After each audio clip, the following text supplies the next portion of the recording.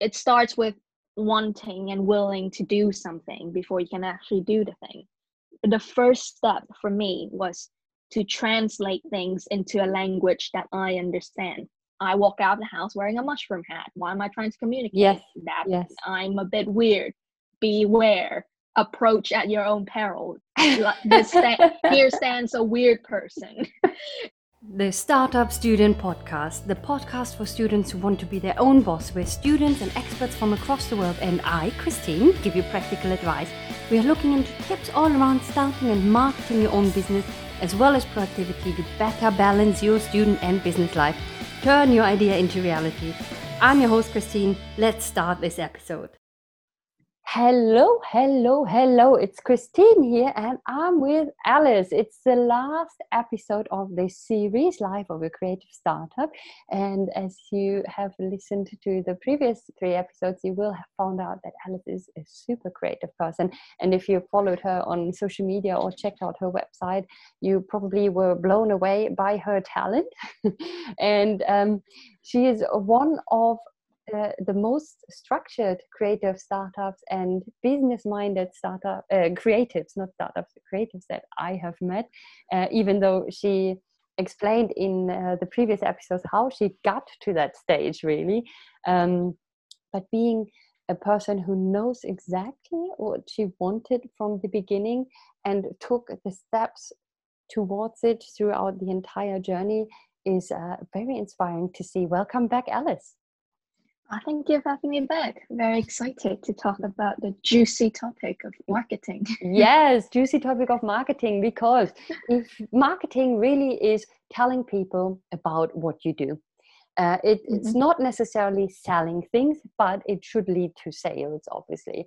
But if you do not tell people that you exist, or your startup exists, or your services exist, no one will buy it.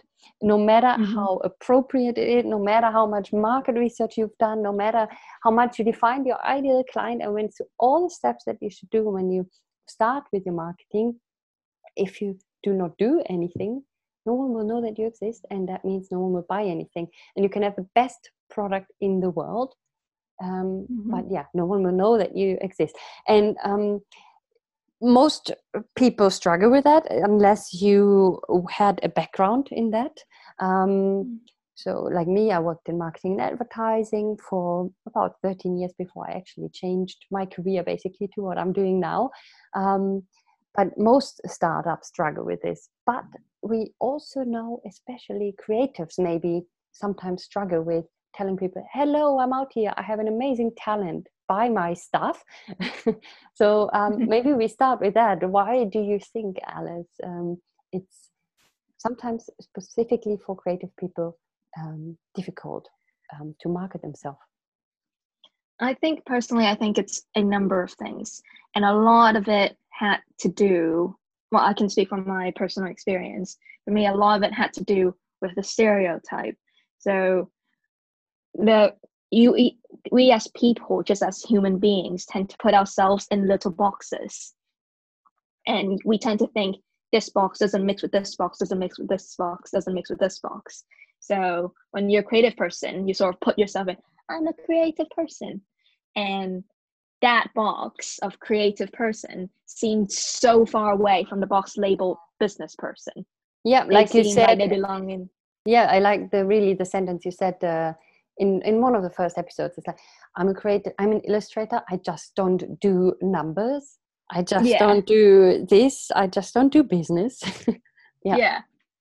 And then you don't, but then when you say that, you've just closed yourself off to it, and you've just categorically said no to it.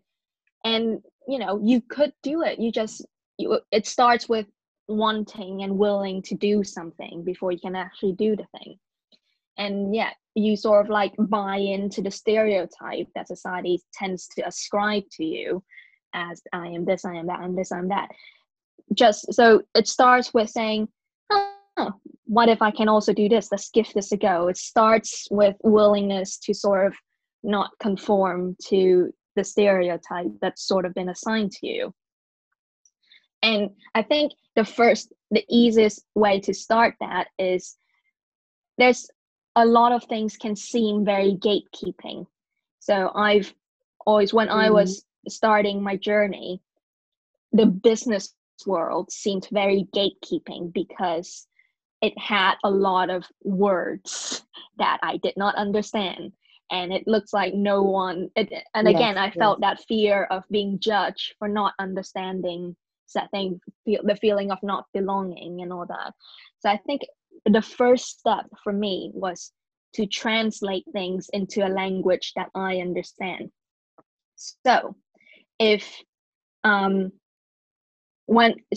example, enterprise, business, and freelance artists, they sound like different things. They sound completely different things. But when I realized that they all mean the exact same thing, things get demystified. It's like, oh, it's not that scary. It's actually not that scary. Financing sounds terrifying. Cash flow sounds terrifying. But when you break down and says, oh, it just means that this much money comes in, this much money goes out. That's fine. I look at that every day because everyone has to manage their own personal finance. It's the same thing. So it's not that scary. So the process of translating things into things that I understand was very much a first step for me. So the word marketing, terrifying. Buzzwords. I hate buzzwords so much. Because they all sound terrifying. I don't know a single person who likes buzzwords. And you can hear all these things like personal branding, professionalism. You have to do this, you have to do that. It's really scary.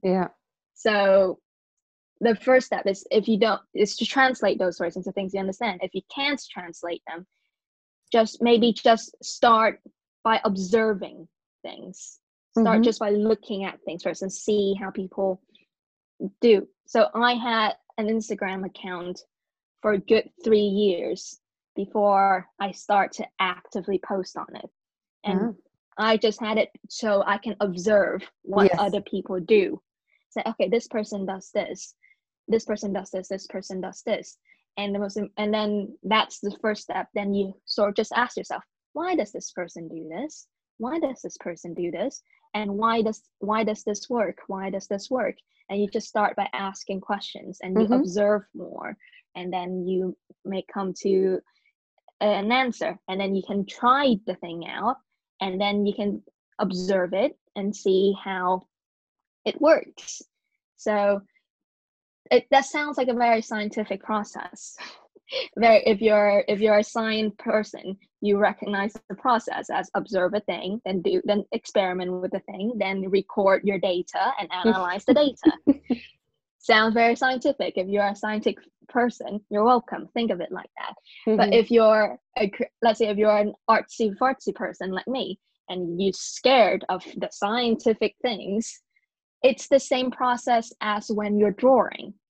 You start by seeing a drawing that you think is amazing, and you go, how did he do that? How did she draw that? So then you start to look at the drawing more, and you observe how they did the drawing. And okay, this is how you do it. And then you try to copy the drawing. And by copying, you're trying to do the thing, and then you experiment with it and you say, oh, this is how you do it. Oh, this is how you don't do it. And then you see the results and you get, okay, so how is this result compared to the thing that I'm looking at? Oh, I see that these things don't match up. Maybe I should change this. Maybe I should change this. That's the same process. So at the end of the day, it's all just the same process. Yes. So you just need to think of it in a way that makes it less scary for you. Lovely. Yeah, it's lovely that you give these examples again. And like you say, it's demystifying things. And unfortunately, every single industry, every single, let's say, job or niche has their own terminology. Even you as an illustrator, you will have a lot of terminology that I have never heard, and techniques and stuff like this. So it's all about understanding a bit more, okay, what does this actually mean? And then just say, it actually just means that, okay, and translate it. And it would be nice if there would be a one-fits-all thing, but there isn't, because in marketing you use certain terms, and then every other industry, everyone who hears these terms will interpret them in their own way and into their own terminology. Like you as an illustrator, like you said, you just drew the comparison between, okay, but if I'm drawing something, it's the same process basically. That doesn't work for someone who's offering other services, but it will work in a similar way for what they're doing. And like I said at the beginning, marketing really means only to tell people that you exist and to tell them about what you do. Yeah. So for like example, marketing terms that I finally understood because I figure out what it really means. For example, personal branding sounds terrifying. What do you mean personal branding? Selling yourself. You gotta sell yourself. And you're like, what? So, but then when you think about it, personal branding is just showing people who you are. Like just like when you go out, when you walk out the house, you have chosen clothing that hopefully tells people who you are. Okay, I wore this skirt because it's my style. I want to, for example, I walk out of the house wearing a mushroom hat. Why am I trying to communicate that I'm a bit weird? Beware, approach at your own peril. Here stands a weird person. So it's the exact same thing when you're trying to build a personal brand, when you're trying to cultivate your brand on social media. Sometimes it's just as easy as being yourself, because we put a lot of pressure about thinking about all these things. But at the end of the day, you hear words being thrown around like authenticity. People like authenticity. People like engagement. People like all these things. What does authenticity mean? It just means just be yourself. Don't try to pretend to be someone else. Just be yourself. And how do I maintain brand consistency? If you are yourself, your brand will be consistent. Because it's just you, and you are consistent because you're still here. You're just a person. But being yourself can sometimes be the hardest thing in certain situations. So that's also something to be learned, and has to do with confidence and knowing actually who you are is also not so easy. But just try to be as yourself as much as possible, and like you say, all the rest will then fall into place and fit with your brand personality, especially if you're a freelancer, especially if you're a creative person, and especially if you're selling that personality with it. And this is how you build relationships, this is how you build fans, this is how you get followers, and this is how you get people to buy from you. Because how many illustrators are out there, how many startup and marketing supporters out there? Too much maybe, or not enough, I don't know, but there's space for everyone, because if you are yourself, you will find people that like what you do and the way you do things, and they will become your clients.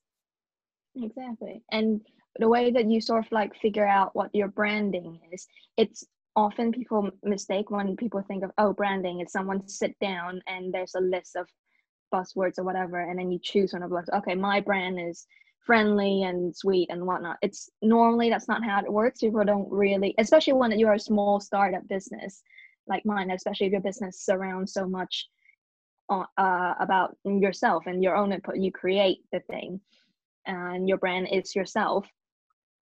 A lot of those branding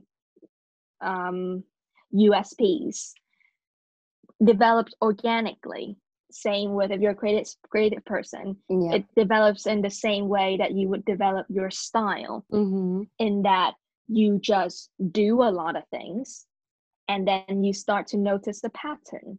I just draw. I start with drawing using all different types of medium, and then I realize that as I just do a lot of things, I realize I gravitate towards ink more. So then I start to work in ink more, and now my brand is that I draw with ink. And that is the same thing with I'll be drawing a variety of subjects, but then I realized that I tend to gravitate towards like darker themes, or towards more nature oriented themes, or more fantastical themes, and then now that's become my brand. So a lot of these things develop organically. Don't put don't put pressure into trying to just sit down and say, what is my unique selling point? And you just sit there quite constipated for like 2 days, and it will melt your brain, because I have been there. Sometimes the process is more fluid, but that's why it's very important that you need to allow yourself time for that to happen. Yes. Because if you're trying to develop a brand in like 2 days, it's gonna be very confused. I allowed myself the time over the 3 years of university to find myself. Yes, and I can only echo that from my perspective as well. Even me, who does these things for my clients, how can you position yourself in the market? But doing it for myself was very difficult, and I was doing things in a specific way, which made me unique, and I knew it. But putting the finger on it and naming it was another thing, and using this as a marketing message is also another thing. It also took for me a long time. We're also talking maybe a couple of years or something into the journey, into working with everything I've done, by a client to point out what makes me different. My client said, because you can ask also clients, you can ask, why did you choose me? And this will help you to figure it out. And I did not ask, but my client told me, and I was like, that is true. Everyone tells me that. So this seems to be really my USP, and I can use that. So that's lovely. Yes. And like you say, it's really important to be different, and it's really important to find your USP, but take your time with that. And it probably is obvious to people that choose you and work with you or buy from you more than to yourself. So you can always ask also your clients and customers, that's very true. Yeah, would you mind taking a short survey with 2 questions online, or you just ask in a conversation, or whatever works for you? Asking people is very important. For example, from a creative point of view, when you're creative in university, you tend to have these things called crits, where you all sit around and you all talk about each other's work. And when I was in university, I was really confused, because I thought I haven't landed on a style. I thought I haven't landed on personal identity. I don't know who I am. I don't know what I'm doing. But every time there was a crit, someone would say, oh, whenever I see that drawing, I definitely know it's an Alice drawing. When I see a drawing and it's yours, I know immediately that it's yours. And I was like, how? She's like, because you're very identifiable. You do things in a very specific way that's very recognizable. And I'm like, do I? Really? I just do things. I have no idea what I'm doing. How is it recognizable? So sometimes it's hard to see the pattern yourself, and you just sort of like have to ask people, and then people will go, like, if you have your Instagram, you can ask, you can do a poll. I've seen people do a poll like, oh, what is the first thing you think of when you think of my work, or when you think of my products, what you think of? And then you start to see patterns, like words will start popping up, and then you're like, oh, do I do that? I had a friend who was also an illustrator, and she did one of those polls. She's like, oh, I have to do an interview, and someone asked me what is my style, what's my brand for me as an illustrator, and I have no idea. So can you tell me in 2 words what you think my style is?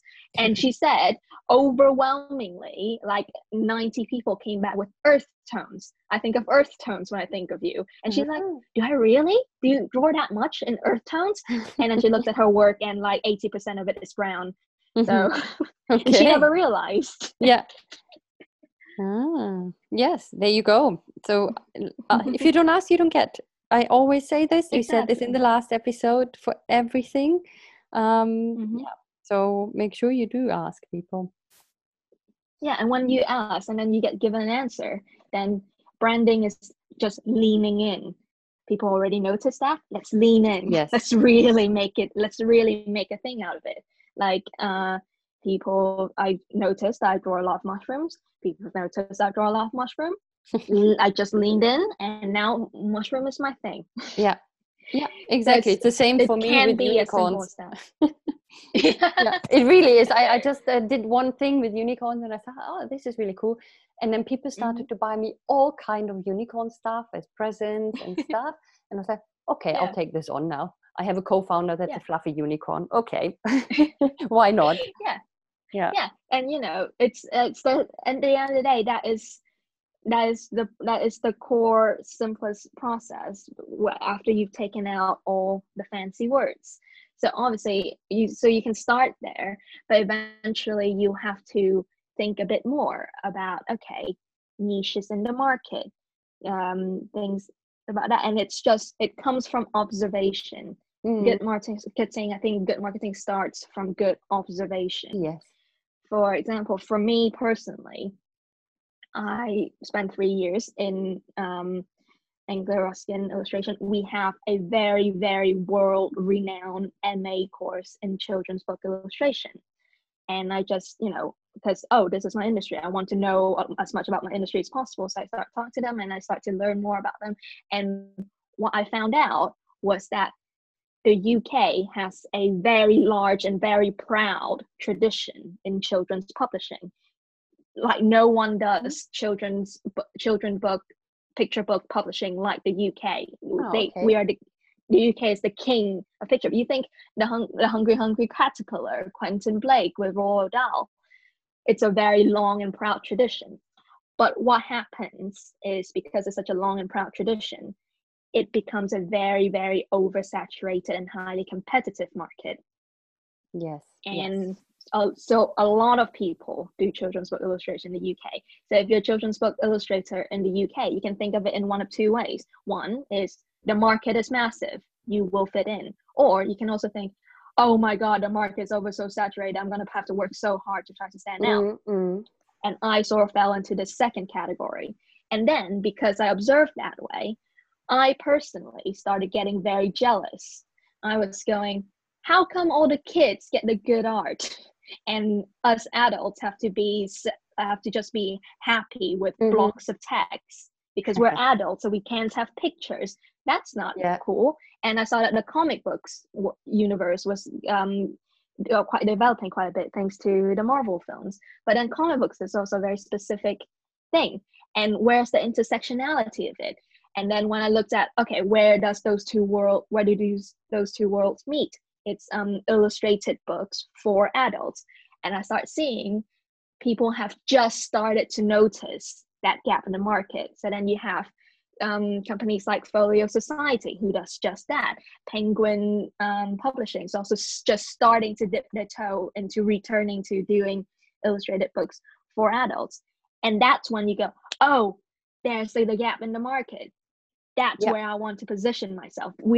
I can see that we're on the verge of, we're getting there. People are starting to notice. If I wedge myself in here early, then hopefully when people think of, I want to do dark, whimsical illustration for a adult's book, there's only a couple of people in the pond right now, and hopefully I will be one of those people. Yes. So it's about, noticing the things you like, noticing the things about yourself, develop your branding, and then go and observe the pond that you're in, observe the market that you're in, and see what looks attractive to you. Notice what has been done a lot, and if it's being done a lot, is that a good thing or a bad thing? If this has been done a lot, is that a good thing or a bad thing? And then you sort of find where you are comfortable in the pond. Yes, and I know I wouldn't be comfortable sitting in the children's book market because I'll just be so anxious, and I find drawing cutesy stuff quite hard sometimes. So I know that I just wouldn't naturally fit in there. So this is where I naturally fit in. Yeah, and I think that's one of the main points. You don't have to invent everything yourself. What you can do for marketing, you observe what other people are doing, you observe what's working, and you adjust and adapt for what your business is about and what your personality is about. And that's it really. You don't have to come up with everything yourself. There's a lot of research involved, a lot of observing involved, and then the solutions will come to you, and a lot of trial and error. So you can, like, for example, if you use Instagram marketing, what I would do is I would do a post and I would experiment with buying ads for it. I say, okay, if I drop this much money for an ad for this drawing, what will it do? And then it does the thing, and then I sort of like note down what happened, and then next time I'll do it again, and I'll see what happens, and then I'll compare and contrast the results, Mm-hmm. and then I can see if you're on like websites like Instagram and YouTube and Twitter, they provide you with a lot of tools. They provide you with the insights. For example, I know that my posts do the best when I post at 6 p.m. at my time, because Instagram tells me that that's when my audience is online the most. So you just observe things, you take all the information that is given to you, because there are a lot of like analyst statistic tools now available to you, and you just sort of pick and choose what you can use to your benefit. Yes. Yeah, that is true. And it is trial and error. A lot of times also my clients say, okay, but I need something that really works. Okay, yeah, there's some factors you can look at, and you know these things will work, but also things take time, and it really depends on your target audience. It really depends on how well crafted everything is that you're doing, and the message that you bring out there, and the consistency. And then you can kind of guarantee a success, but you have to see what really works best, what time works best. When are your followers online, if you're talking about social media? So yes, that is all very true. Yeah, and just be interested in finding the answer to the question why. When you see something, you just, okay, why is that? You see, why is that? Why is that? If you keep asking why, then you will find, and if you can figure out the answers to why, you can have hypothesis to why, then things will start to develop a pattern, and that's when you know you have a thing going. So, okay, why are my followers always online at 6 o'clock? Oh, that's because work finishes at 5 and they get home and they can't be bothered to take off their clothes, and the easiest thing is to look at your phone. Yeah. And that's just what happens. And when you sort of know that, you can sort of cater things thanks to the knowledge that you figure out. So constantly asking why is the easiest first step to figuring out what things are about. Yeah, very good. Okay, I think from my side, this was again very insightful, even for me, hearing how the best practice is done for real. So that's great to know, and it seems to work, because we talked about how your business took off, because you prepared a lot of things, you researched a lot of things, and I just want to encourage really everyone who's listening to this: don't be scared by marketing. You have to do marketing. You have to market yourself. You have to tell people that you exist, for all the reasons that we mentioned before. And I think Alice showed in a nice way how not easy but less effortless it could be, and how smooth it can go. Yeah, I think my last thoughts would just be, because marketing is at the end of the day something you have to do. Yes, it is in your best interest to make it fun for yourself, so that you don't go insane. Just think of it as in like the easiest way you can. Make it as fun for yourself as possible. If you enjoy the process, then it doesn't feel so much like scary business work. yes. And that will just help you and help your brand look more effortless. Yeah. Perfectly put. Thank you so much. And I enjoyed really a lot recording those episodes with you. And Marcia was right saying you have to have her on your show. And I was like, I know, everything you're telling me sounds amazing. So I'm very, very glad to have met you through Marcia and talk to you and discover you, and hopefully we can work together in the future by me becoming a customer, or by us doing some projects together, or maybe some follow-up episodes. Who knows what happens. But thank you so much for sharing all of this, for giving so many tips to all the listeners, and to show that the life of a creative startup is possible to combine creativity and the business mind. Yes, you will not starve. You will not starve. I'm almost starving because it's almost lunchtime here, but in general, yes, that is right. Thank you so much, and I'll talk to you very soon, hopefully. Thank you for having me.